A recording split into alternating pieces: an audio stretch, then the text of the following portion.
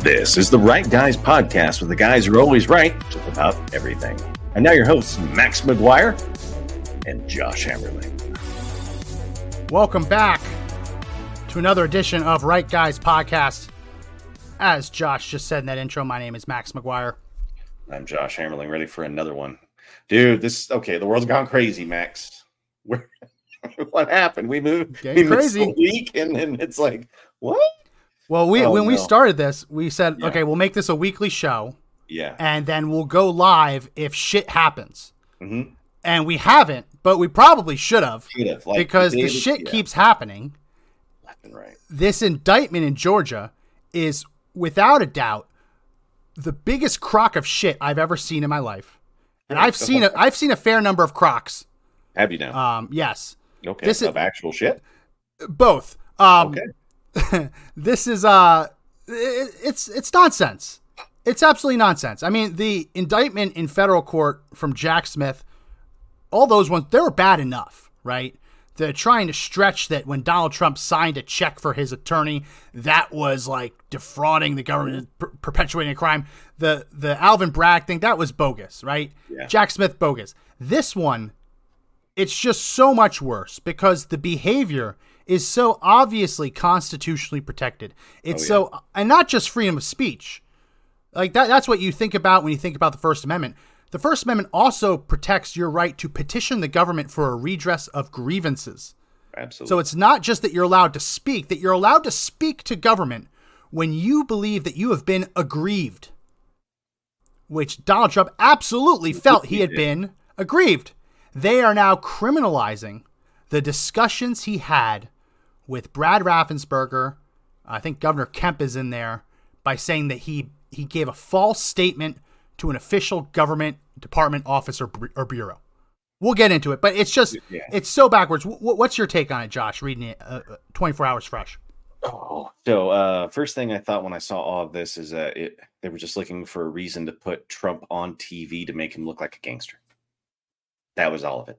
Let's portray him as the New Jersey gangster from the area he comes from. Try to put it on TV. So even if none of this sticks, which I hope none of it does, but even if none of it sticks and it slides completely off the wall, they got to call him a gangster. They got to put him on trial like a gangster, and they got to do it in a time right before an election, right? And that just stinks. It's not just bad. I mean, that's like Banana Republic crap. Yeah. And not only that, but they're also forcing him to turn himself in at the county jail, which this Fulton County Jail is known for killing people. There are entire wards of the jail that are supposed to be shut down because of like rats and lice, where they're just still putting prisoners in. Prisoners routinely just die and are killed, and they sweep it under the rug. The left always goes after this prison for criminal justice reform. And a lot of the elements of criminal justice reform are fair arguments. Like, let's not kill prisoners. Let's make sure that they're not living in squalor. 3 hot meals a day. That's all fine, right? But they turn that off. That whole argument goes away when it's Donald Trump. When it's Donald Trump, you see the left applauding that he's going to be going to this hellhole prison, this hellhole jail, even if just for processing. Yes. It's a gulag. I mean, we have a gulag in the U.S. and they're trying to get him to turn himself in there. When I saw the pictures of just the some of the cells and the water that was everywhere, the mold, I was just thinking this can't be safe. Once you mentioned the lice, I was thinking to myself, my gosh, it can't be that bad, but I think it is. I'm gonna see if I can pull up some pictures. It stunned me, man. And why, like, Rico? I mean, it feels weak to me. It just goes back to that trying to put a label on him, to call him a gangster. That's it. How do we sully the reputation of our opponent? And then I just saw a poll today. Oh, there it is. Here it is. This is one of the first images that come up for the Fulton County Jail. It's just completely decrepit. Completely. Foul. It's foul. Absolutely foul. It's foul. Just wanted to put that up for everyone who isn't on audio. Yeah. And if you are listening to audio, make sure you check us out. We go live. Today we'll be on Rumble because we're going to be talking about election fraud issues. Yeah. So we don't go on YouTube for those days, but usually it's Rumble and YouTube. And if you're watching the video, make sure you subscribe to the audio edition. I'll go ahead and put that banner at the bottom of the screen so you can see that. But yeah, no, they want to send him here. And listen, I don't like the idea of there being like a club fed, the idea that white collar criminals go to a country club and blue collar criminals go to maximum security. Right. I don't like that idea. I'm not saying that if you are wealthy and you break the law, you deserve to go to a palace or just automatically get house arrest. But to put the president of the United States in here for these charges, even if just for a minute, sitting in here for these trumped up charges, I'm sorry, unacceptable. So we're going to get into all of these charges and explain just why there's nothing there. Yeah. And I sent you an article. I think it's a great article. It was in the Federalist, laying out the different types of crimes that are here. The first one on that list, which you mentioned, I'll go ahead and I'll put it up on the screen. We'll just go down the list. Yeah. What you mentioned is the fact that this is a RICO case. Now, for anyone who doesn't know, I'm much more comfortable with federal RICO statutes. Georgia has a looser RICO statute that's a little bit easier to convict someone of. But essentially, RICO is designed to go after the mob. And it's the idea that even if you didn't personally commit a crime, you worked to further the criminal organization. So just because you didn't get caught with your hands in the cookie jar doesn't mean that you didn't break the law, because you were associated and you were members in the same organization, the same enterprise as the people who broke the law, and you took actions to further that enterprise, which was engaged in law breaking. That's going to be hard to prove here. Very.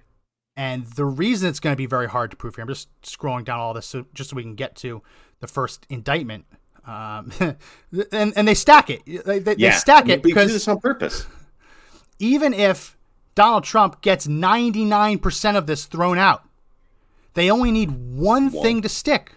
That's all. And that's why they're throwing the book at him. Whereas when a hoodlum, use fair words, a hoodlum gets arrested for carrying drugs, illegal guns, right?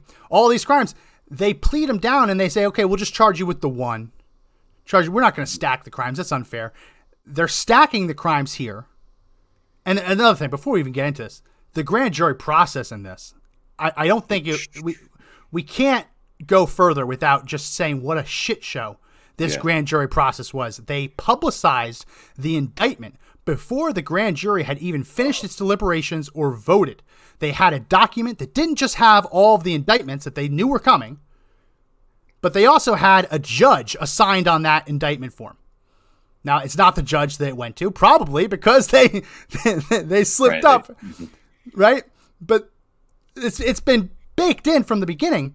And Josh, this grand jury listened to evidence and deliberated, I think, for a total of 10 hours. How many charges? We got 41 charges. 41. 19, I think, total defendants. So they heard evidence for 41 charges against 19 defendants. Complicated shit. Like RICO, cross state lines, really complicated stuff. And they returned a bill on all the charges in 10 hours. Come on. No. The PowerPoint goes like this, right? It's like click, click, click, click, click, click, click, click. All right, those are the indictments. Does anybody have any questions, right? Yeah. It's so fast. Yeah. Any questions? No? Okay, next one. Come on. Like, there are episodes of this podcast, of this podcast or Conservative Daily Podcast when we're at it.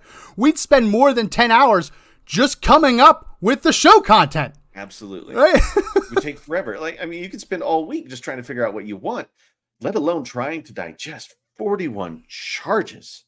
Yep. You know what I mean? That's insane. I wouldn't even know. I would think it would take 10 hours to cover one charge against one person, right? Yeah.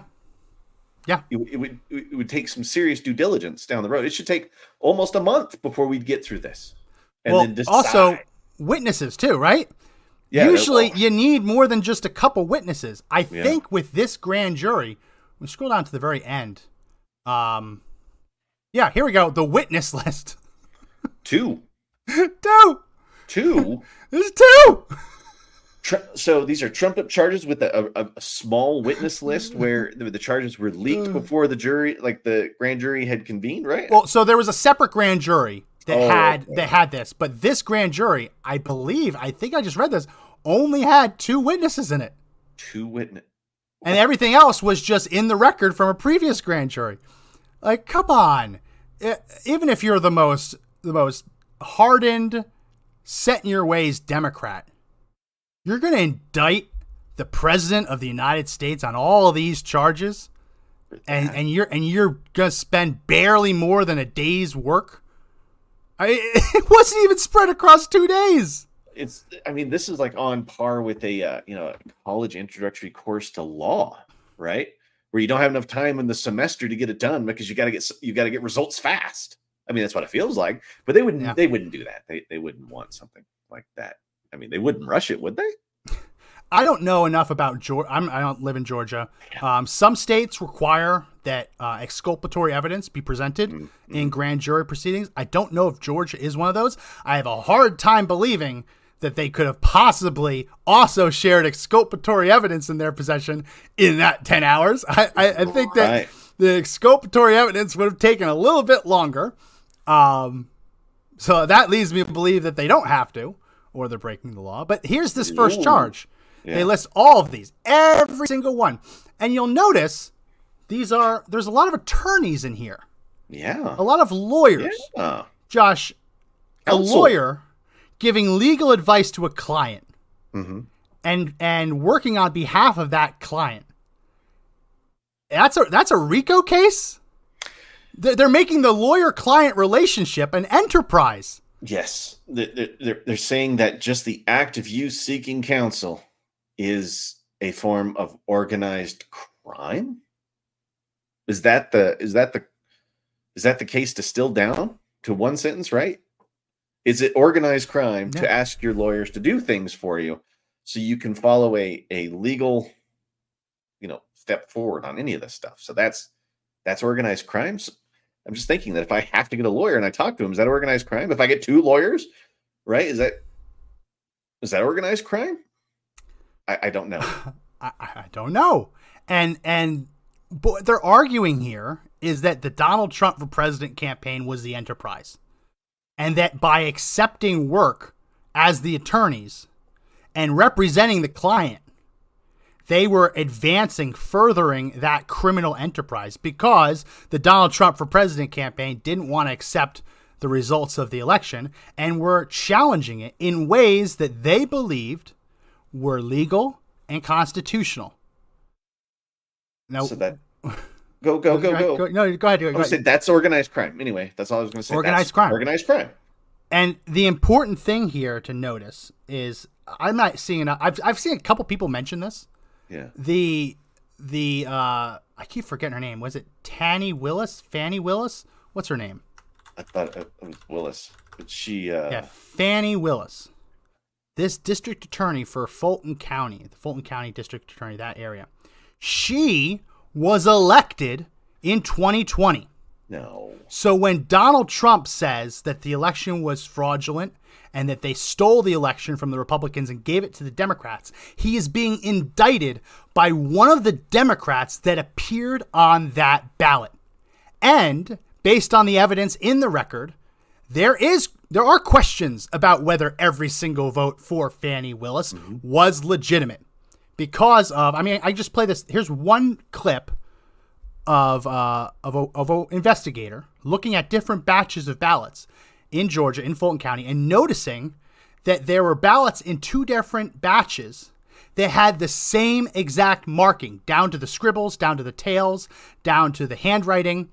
And you'll notice on one of these, there are two ballots identical in two different batches where Fannie Willis's name has a little dot in her circle. Let's go ahead and play this. Are two different batches of votes. Scanner 5162, batch 234, image 59, and scanner 5162, batch 235, image 19. And what you can see is that, like on this vote right here, we've got this exact same little tail that shows on both of them. It's the same squiggle. And if you don't, and if you think that maybe that's, if you think that maybe that's just a, a mistake or coincidence, okay, okay, just a coincidence, here's the next one. Who's that? Who's that right there? Fannie Willis? Yes. So someone wrote in Republican, but they didn't check the box for Fannie Willis. Instead, they put a faint little dot on the Fannie Willis. As we've talked about when we were with our old podcast, this is a situation where that doesn't look like it's a fully filled in oval. Correct. Based on our understanding of how the software works, that would kick this to adjudication, which would mean it would be someone's decision, someone's job to decide whether this voter intended to vote for Republican, which they wrote in but didn't fill in the oval, or Fannie Willis, which they partially filled in the oval. And you'll notice, keeps going. Republican is written there. Republicans written. It's the same on the other one. Which means that it could just be kicked out to adjudication. Someone could say, oh my gosh, they meant to pick Fannie Willis, and then they hit the button for it. Yeah. Cha-ching. It's hanging chads all over again, but this is the person indicting Trump. So if Trump is correct, she is illegitimate. This indictment is to defend her legitimacy. I've never seen, it's one thing to challenge election results, right? But when the person that you accuse of stealing the election then indicts you for daring to challenge her legitimacy, that stinks to high heaven. Okay, since you're really the first to mention this, why isn't she recused herself then? Because she's fundraising. She's fundraising on it. She doesn't care. But this is getting me pissed. She should be recusing herself. She has the obligation to do so. Yes. The obligation for recusal comes if you create even the appearance of impropriety, right? If a reasonable person could look at the facts and circumstances and conclude that there might be some funny business afoot. Not that there definitely is, but that it could be.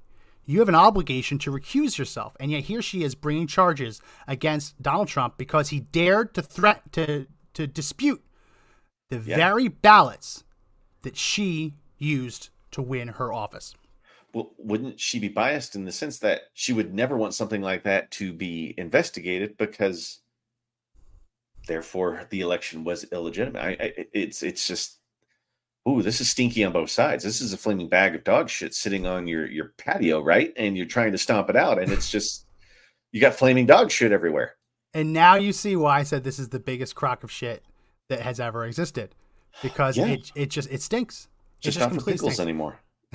Let's go through some of this, because it was really if they weren't trying to indict the 45th president and hopefully the 47th president, asterisk there, because you should have been 45th and 46th.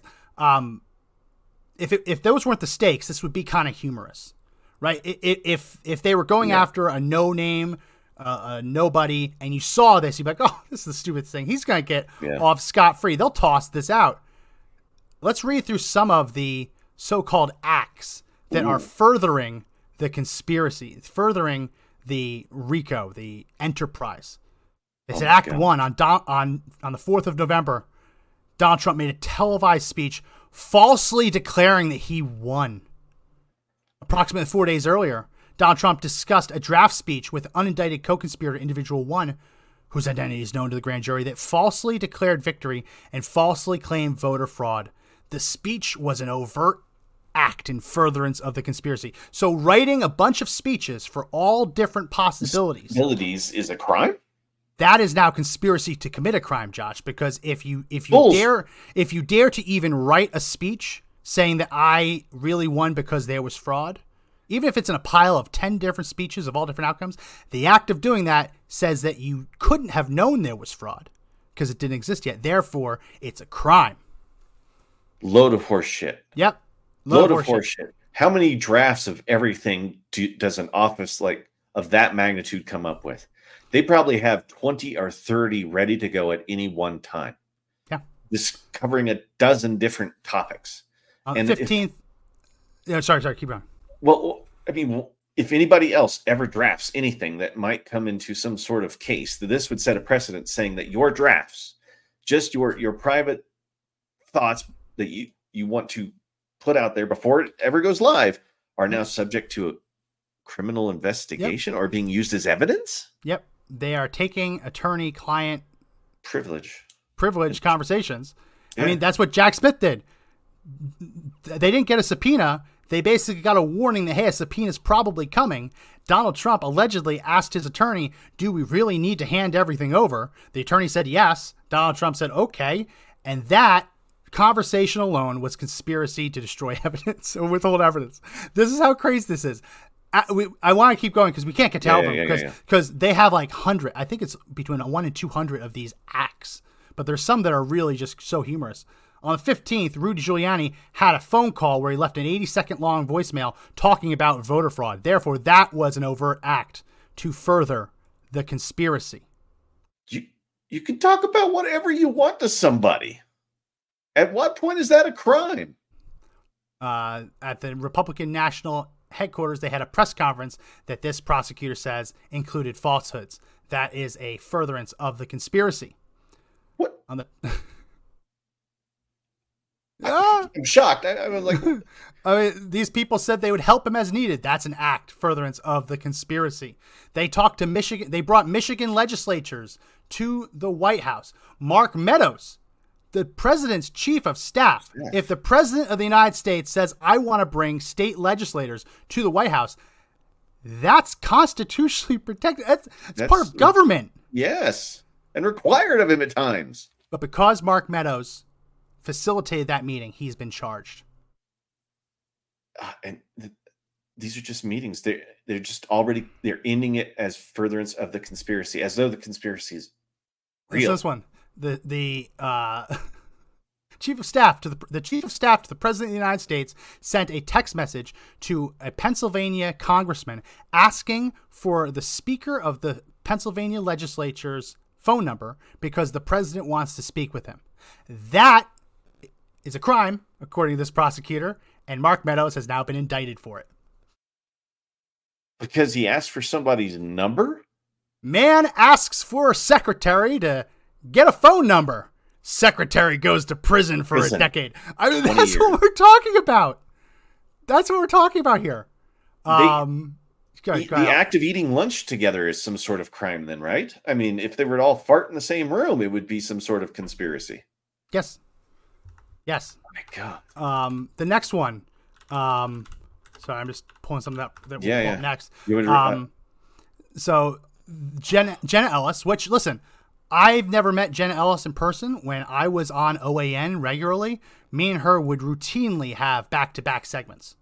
Yeah. So I would go on, then she would go on. I'd talk about what she just said. She'd talk about what I just said sometimes. So we never really met each other, but we talked on television around each other, right?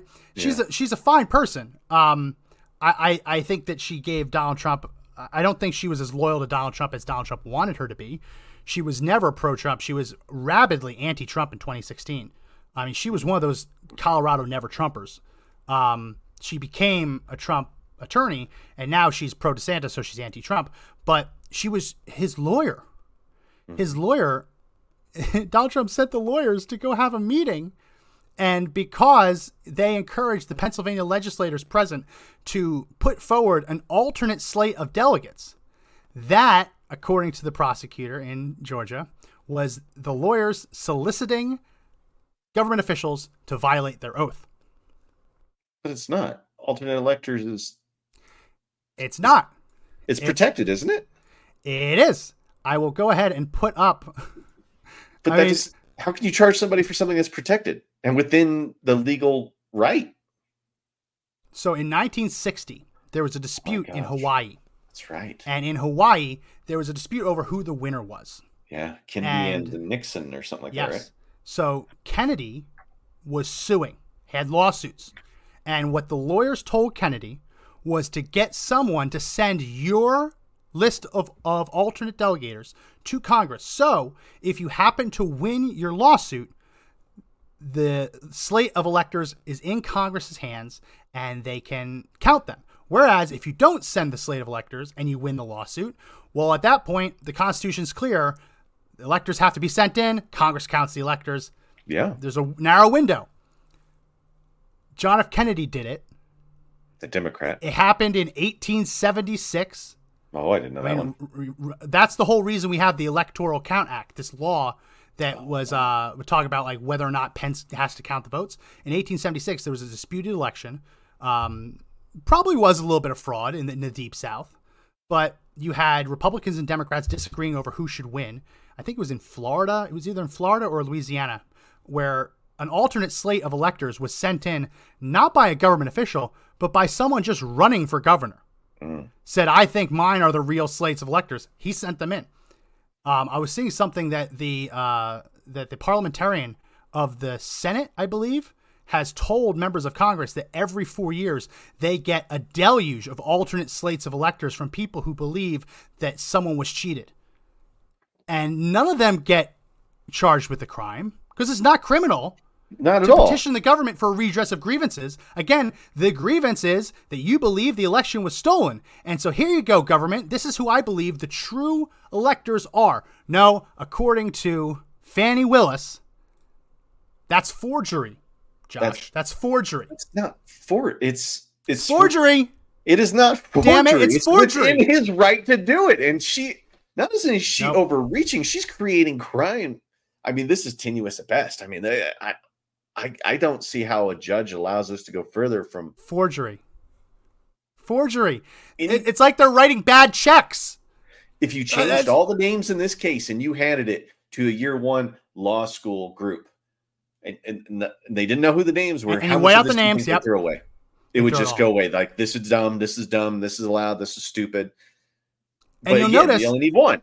There were no criminal charges when Democrats went on television and encouraged Electoral College electors to violate their state laws and not vote for Donald Trump. Correct. 2016. Mm-hmm. These were Democrats aligned with the Clinton campaign, telling electors to violate their oath, violate the law, and not vote for Trump when the Electoral College votes were actually counted.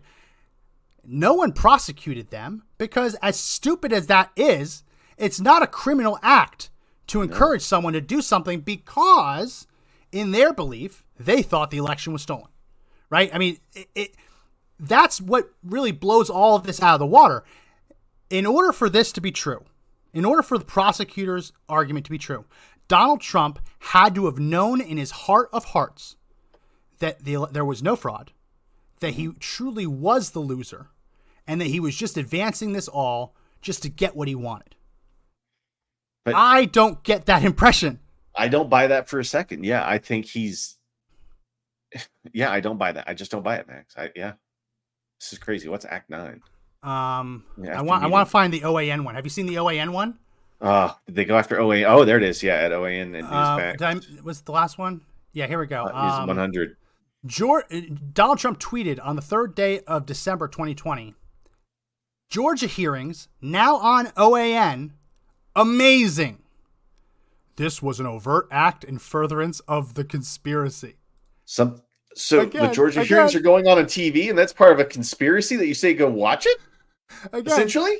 Hearings from Atlanta on the Georgia election overturn now being broadcast. Check it out, OAN, Newsmax, and many more. Brian Kemp should resign from office. He's an obstructionist who refuses to admit that we won Georgia big, also won other swing states.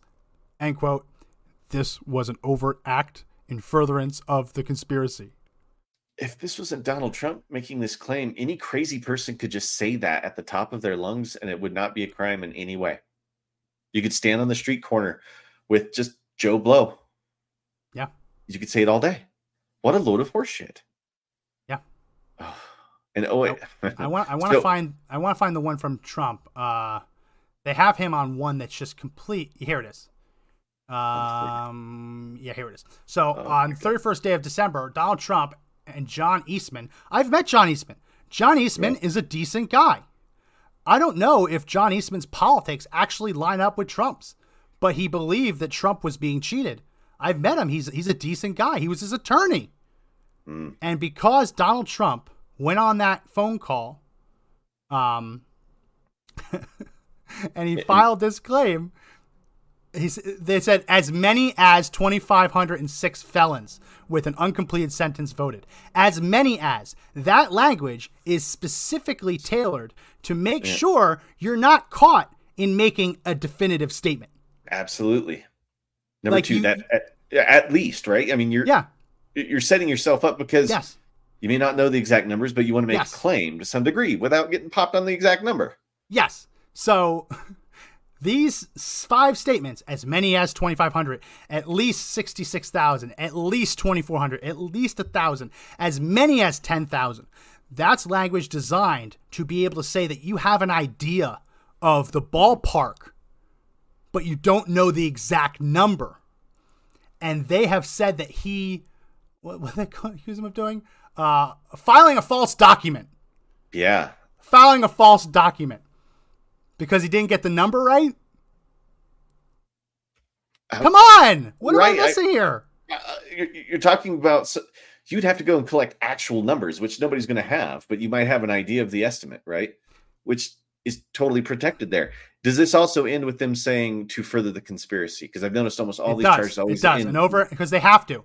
These aren't individual charges. This is them basically saying the conspiracy existed, the enterprise existed, and they took criminal acts to further the enterprise. So if you make the point that there was no conspiracy that ever existed, this whole thing is tossed. All of them. The first 100 and some odd thing, gone. Yeah. But here's the other one. Deliberate misinformation was used to instruct Republican poll watchers and members of the press to leave the premises for the night at approximately 10 p.m. on November 3rd, 2020 at State Farm Arena in Fulton County, Georgia. That is true. The official people in the county told the poll watchers and the media we're done counting for the night. There was a pipe burst, some overflowing toilet, whatever. We're done. Like that. Yeah, remember? We're done. Yeah. We're done. And what happened? We've all seen the videos. When they all go home, they weren't all done because they start pulling things out from under tables, running ballots through ballot counters, allegedly running ballots multiple times through ballot counters. Magical boxes. You can disagree on the substance, on whether it happened or not, right? But you can't accuse him of filing a false statement because he said that poll watchers were told to leave by being given false information, because that's what happened. That's what happened. It wasn't him that said it too. It was the people working the event. Go home. We are done for the night. The pipe has bursted. That's how you send everybody home to get the other stuff going, whatever they wanted to do, whatever. And then they kept conspiracy was happening there. And they kept counting. There was more. I want to find the other one. That's just insane. That's like putting Kim Jong-il, whatever it is, in charge of the U.S. and it's just crazy. Yeah. So here's one right here. 139% of people voted in the presidential election in Detroit. Wait a minute. Wait, how much is 139%? So if basically 100, hold on. Has there ever been an election where 100% of the people have voted in a county? Really? I mean, everybody? 100%? I want to pull up the exact quote because when you see what the actual quote is, you're going to be shocked that they're charging him with filing a false statement. Let me pull this from the screen. Present. Sorry, it's a little bit. No, here's as it's reported in the Detroit News. Let me zoom in a little bit. Oh no. Darn Detroit News. I'm using ad block. Okay, here we go. Let me turn off my ad blocker. Go to continue to site. Always. It's in the bottom of the box. Oh, there you go. Okay. So jerks. Stupid. Oh my goodness. Okay. This is what he actually said. He said, in Detroit, we had, I think it was 139% of the people voted. That's not too good. Right. Exactly. So he's literally not making a definitive statement. He's telling the Secretary of State and Governor of Georgia, in Detroit, we had, I think it was 139% of the people voted. That's not too good. And they have said that is filing a false statement to a government official to encourage that government official to violate their oath of office. No, I just don't see it. I just don't see. I don't know what. Okay. And Trump talks like this, right? He'll just say, "I don't know. Yeah. It was a bunch of this. I don't know. We got to check the official numbers." But he gets the point out there. I mean, it's typical for the guy. It's not like this is him going over the top on something. This is Trumpism and the way he presents himself. And there's a certain amount of a showmanship to it. Of numbers might not always be right, but they're ballpark, and he admits it. Yeah. He admits that multiple times. I've heard him say that. Yeah, and I come to expect it. I want to pull up this one because I don't want to go too out of order, but I'm thinking of it now. It's another part of the indictment, but it's a similar situation.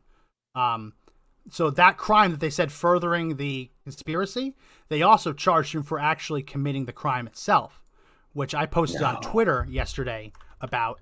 This was count 38, which basically says he is trying to solicit Raffensperger to have conduct that would be a violation of his oath of office. But what Trump actually told Raffensperger in the quoted conversation that they are charging him over was he told Raffensperger to use, quote, whatever the correct legal remedy is, end quote, to ensure that fraudulent results aren't certified. So here you have the president of the United States calling an elected official in Georgia and telling him to use whatever the correct legal remedy is to ensure that fraudulent votes aren't counted. The very person who took advantage of those votes to be elected is now charging him with a crime because asking the Secretary of State to do something legal is apparently a crime.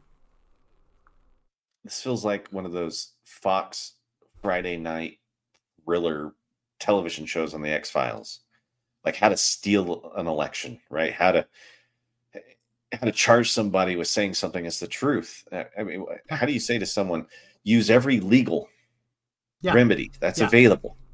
Yeah. And this is the guy who is the president of the United States. He pretty much he's got a lot of weight and power behind what he does. And he says the word legal, and that somehow is part of a conspiracy. I mean, they did not break the law. That's part of the conspiracy, but that's also a separate crime that they're charging with.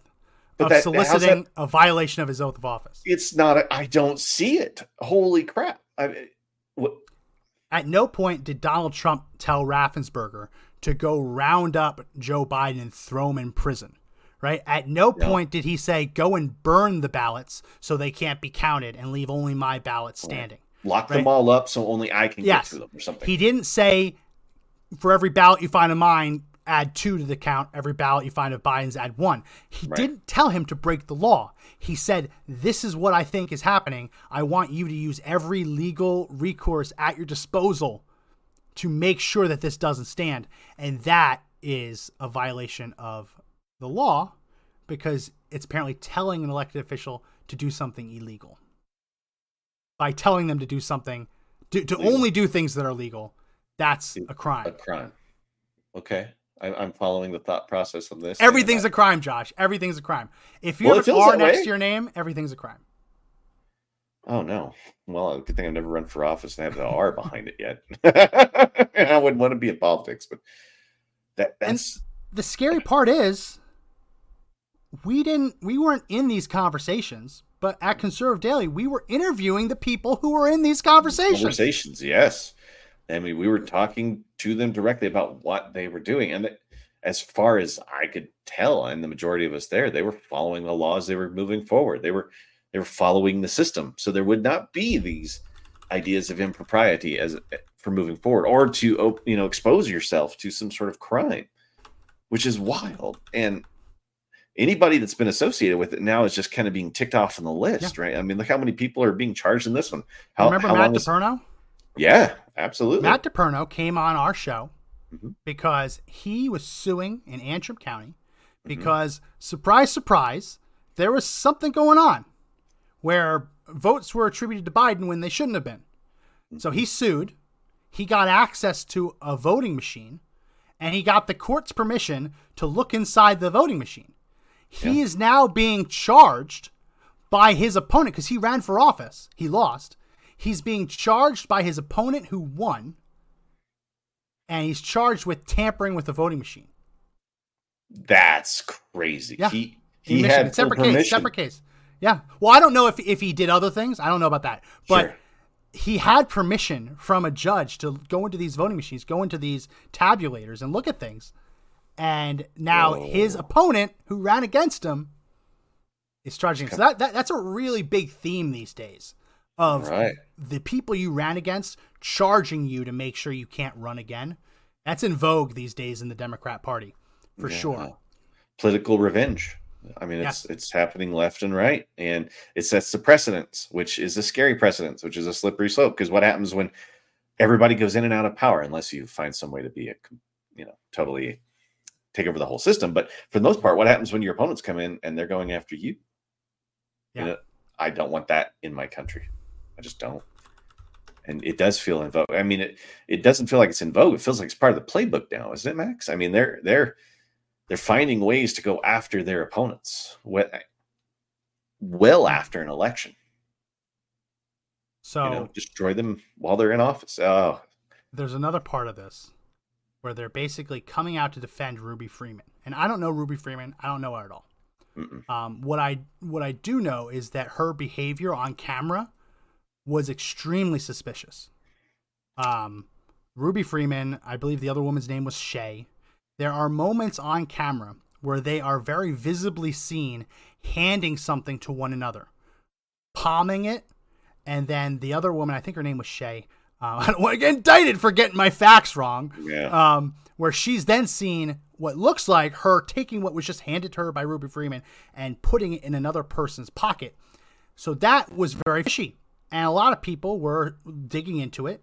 And then you see that Ruby Freeman was also in charge of checking signatures. And it doesn't look, based on some of the evidence out there, that she was doing a very very faithful job at verifying signatures. Looking like, was that a thumb drive? That's about the size of a thumb drive. Yeah. It could have been a thumb drive. Well, now, Ruby Freeman, when Rudy Giuliani alleged that she was handing off thumb drives, that is now a crime, according to this. It's an allegation. How's that a crime? It's not a crime. I mean, just because you're making a claim that might be something somebody did is not punishable by law. Ruby Freeman, Shay Moss, and an unidentified male were, quote, quite obviously surreptitiously passing around USB ports as if they're vials of heroin or cocaine. That was a statement made by Rudy Giuliani, and they said that is a false statement. Statement to whom? Statement. We have the picture. I actually had to pull this from an old Conservative Daily broadcast. This screenshot. I did all of the prep for Conservative Daily. I don't have all that prep anymore because my laptop would have exploded. No more space if I would have kept everything. But I didn't want to take the video because they accused me of stealing it. Stealing it, but whatever. I did take a screenshot, and you can see it right here. This is the moment that Rudy Giuliani is talking about right here, where Ruby Freeman right here, Shay Moss, and that's unidentified male. Man. They're handing something to each other. And then Shay seems to put it in this guy's pocket, and the whole time Ruby Freeman, stiff as a board. Like body language reeks to high heaven that they just did something wrong. Right, now, they know it, yeah. Could it have been a vape pen? Could have. Maybe. Could have. Could it have been a USB thumb drive? Could have. Maybe. Could have. But here's the thing. In order to say that Rudy Giuliani had a false statement, they have to prove that it wasn't a thumb drive. Absolutely. Or have an admission from Rudy Giuliani saying that he knew it wasn't a thumb drive but said it anyway. I don't know. Maybe they have that. If they have that, sorry, Rudy. You shouldn't lie, I guess. But in everything we've seen, I'm looking at it. That's the impression I'm getting. In order to say it's a false statement, you either need a Dear Diary, today I lied about this, admission, or they have to prove that it wasn't a thumb drive. That's going to be next impossible, but they handed each other something. They charged him. I know. They charged him, Josh. With a crime. They have to. that means they brought this to a grand jury, and the grand jury, I guess, one of the grand jurors didn't even ask, well, was it a thumb drive? Was there? Well, they only had 10 hours. This may have been like put up on the screen, talked about, and moved on, right? Yeah. Because I've got to imagine it's some sort of PowerPoint like presentation for the jury to see, right? I mean, how are they supposed to get all this information so quickly? Yeah. I mean, is somebody reading it off to you? That can't that would take far more than 10 hours. So how can they sign off on this as a grand jury there's no time to process all of that. I don't know where they're getting. There's no time to process it. There's no time to ask questions. There's no time to bring in witnesses. Right. It feels like it's been sped up on purpose. Like we just got to get this. We got to go with it. Once we have it, then pursue hard and get the timing for the appearance of the court right at the beginning of the season to run for president. It's So I don't know what this is about. The impersonating a public officer. I think this was the putting people on the list. So this was the alternate electors. So here's the crazy bit. Electors are chosen before the election. Yeah, they always are. So when you vote for president, you're casting a ballot for the presidential candidate. But what you're actually doing is you're voting for that president's slate of electors.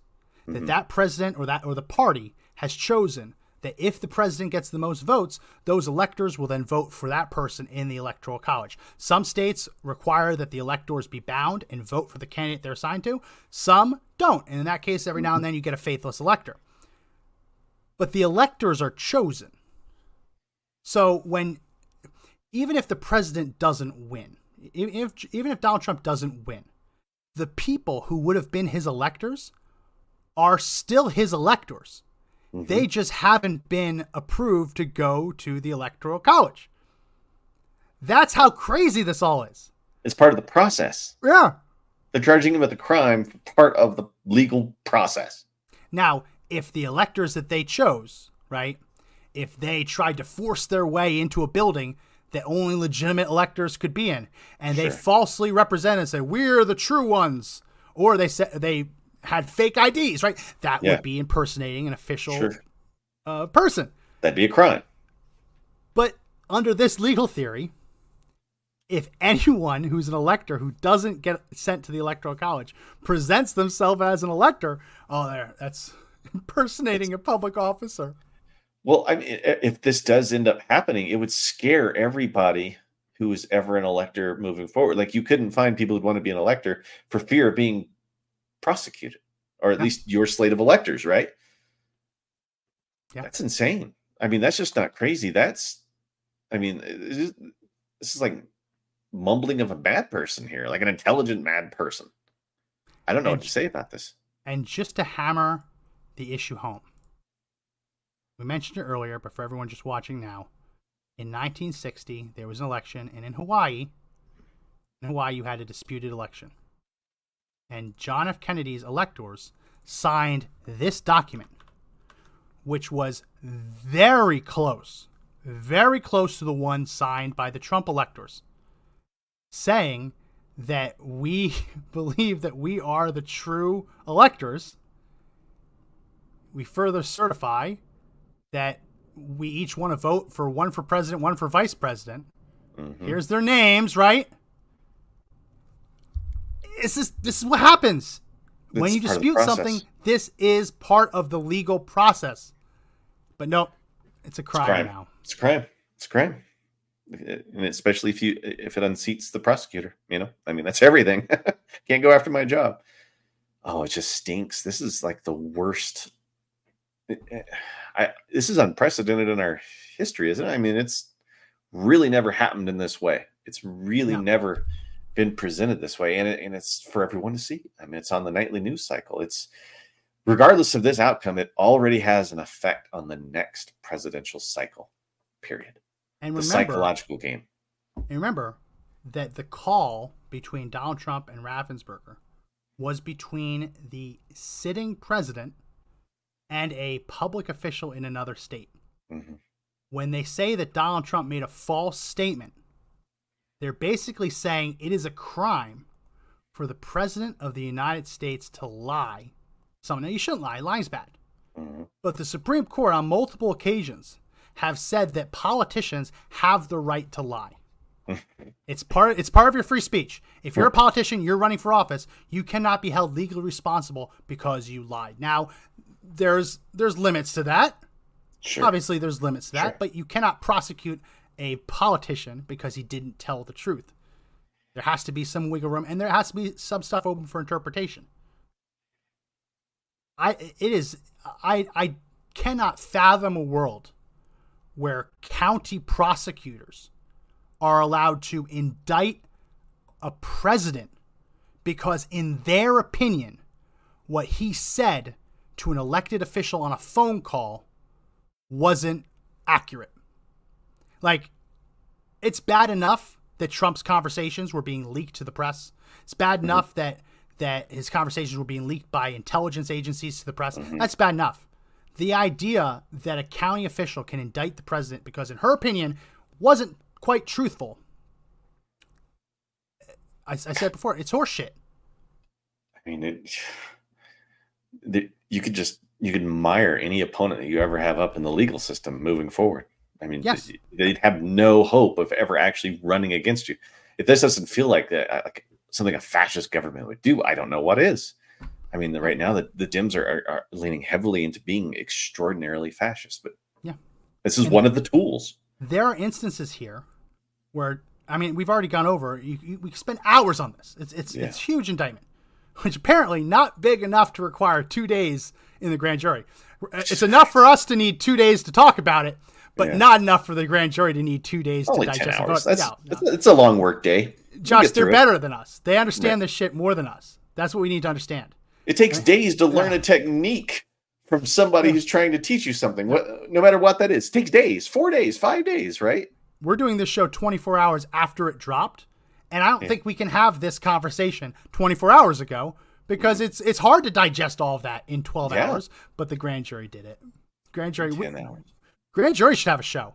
They should work with that other grand jury from the Trump case, the grand juror, the foreman who's like practicing witchcraft. Remember that one? They should all get together and just have a political show because obviously they are the true philosopher kings in terms of Plato. Yeah. They are the ones who should be ruling. See, Plato, well, it's actually Socrates, but Plato's Republic, he said that there are certain people among us who are philosopher kings, and they're just super bright, super smart, super just, and they deserve to rule over all of us plebs. Josh, they hit the lottery with this grand jury. They got a room full of philosopher kings. It's amazing. I mean, how does a grand jury like that get picked? Listen, I don't know, but after all of this crap, I am never again trying to get out of jury duty. I am never again. If I get called for a grand jury, I am going to play dumb and I'm going to get on that damn grand jury. Right? I mean, I'm not gonna say that I think the whole process is illegitimate, and I believe in jury nullification. I'm not gonna say that. Yeah. I'm gonna get on that jury. Yeah. Because what you have when you have all of the smart people, the entrepreneurial people, trying to get out of jury duty because they can't afford to be in jury duty, what you're left with is people like this. Yeah. Who weren't smart enough to get out of jury duty. And they're being run by someone else's ideals, right? I mean, they don't have any of their own, so they only know what they get in the news, in the news cycle, which makes them dangerous. But they're not supposed to. They're not supposed to know about the news cycle, remember? But they are. How could they not know? This is everywhere. Which, again, begs the question, when Fulton County released that oopsie-daisy indictment list before the grand jury had finished, I wonder whether any of the grand jurors had the auto alerts set for CNN or MSNBC or any news channel on their phone. I wonder if any of them got the same update I got saying indictment's in. Yeah. I wonder if they got that. That calls the whole grand jury into question then. I mean, the whole process there. I mean, what did they know and when did they know it? Yeah. Were all these documents made prior to them? I mean, was it already written up and ready to go? They were just waiting for that as a formality. Was it a formality? And if it is a formality, woo, I mean, everything we know about is jurisprudence the word for it wouldn't work here, right? I mean, it just wouldn't. Well, the famous saying is, if you really wanted to, you could get a grand jury to indict a ham sandwich. Yeah, I've heard that. Yeah, that's the fame. It was from a Supreme Court judge in New York.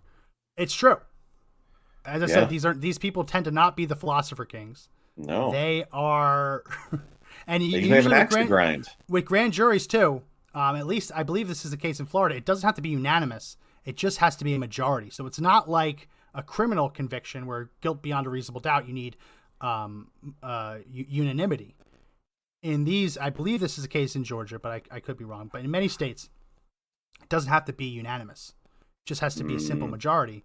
So if you got 21 grand jurors in a room, congratulations, you just need to convince 11 of them that the ham sandwich killed someone. And I bet you take a random assortment of the populace, you could get them to indict a ham sandwich. Absolutely.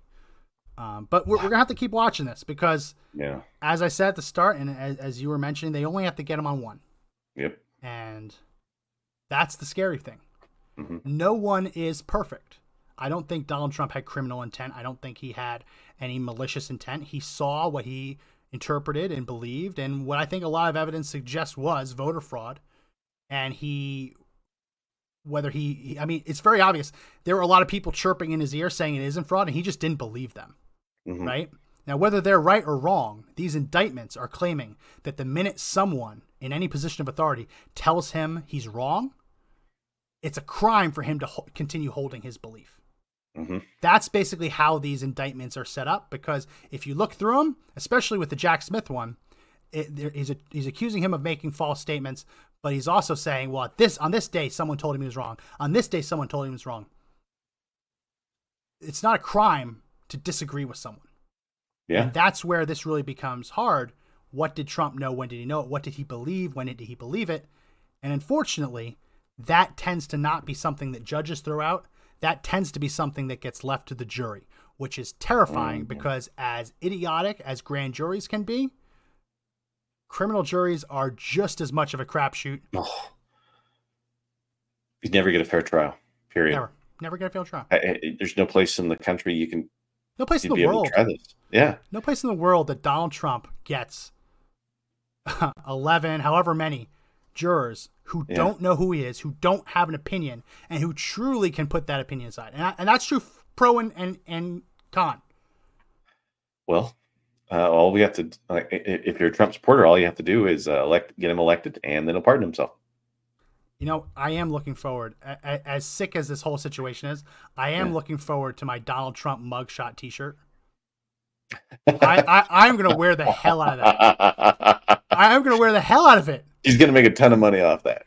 Oh yeah, he's gonna monetize the hell out of it. I would. It's gonna be on the hats. Right. It's gonna be like that scene from Spaceballs, merchandising. Right. We got the lunch boxes. Everything. We got the thermoses. Yeah.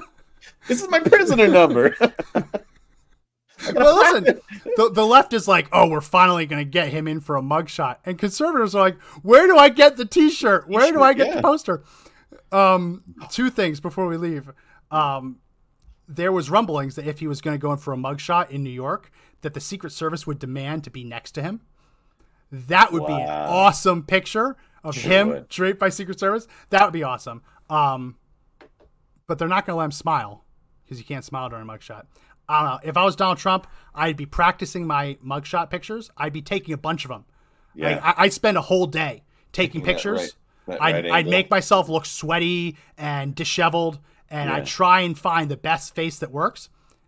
And if I was him, I'd also go and turn myself in at the moment that the Republican debate begins. Oh, that might happen. Everybody, like all the big ones would have to go there and be like, what do we go to? Do we stick with the debate or we go down to the... Imagine do we go here? Being that producer. Right. Where you have every candidate except for Trump, because Trump says he's not going because they are demanding that he say he'll vote for Chris Christie if he wins.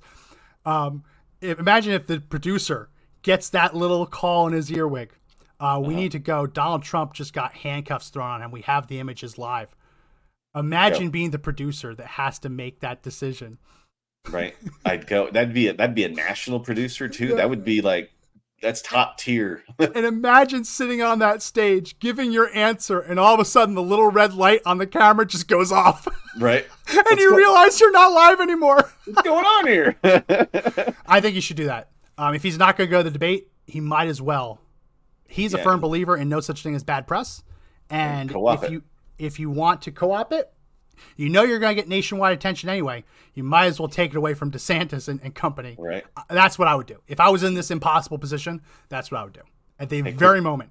Because he can turn himself in any time up to the 25th. Yeah, yeah. Quickly, I saw a story that already people are losing faith in Donald Trump, even though in the same article they say he's got a huge lead amongst conservatives. The spin is beginning, right? The spin is beginning. It is, and he's going to have to get to policy at some point. I like policy. I support the guy. I think he was cheated. If I was in his position, I'd want payback too. So I get that, but he at some point he is going to have to get into policy, and it can't just be I was cheated.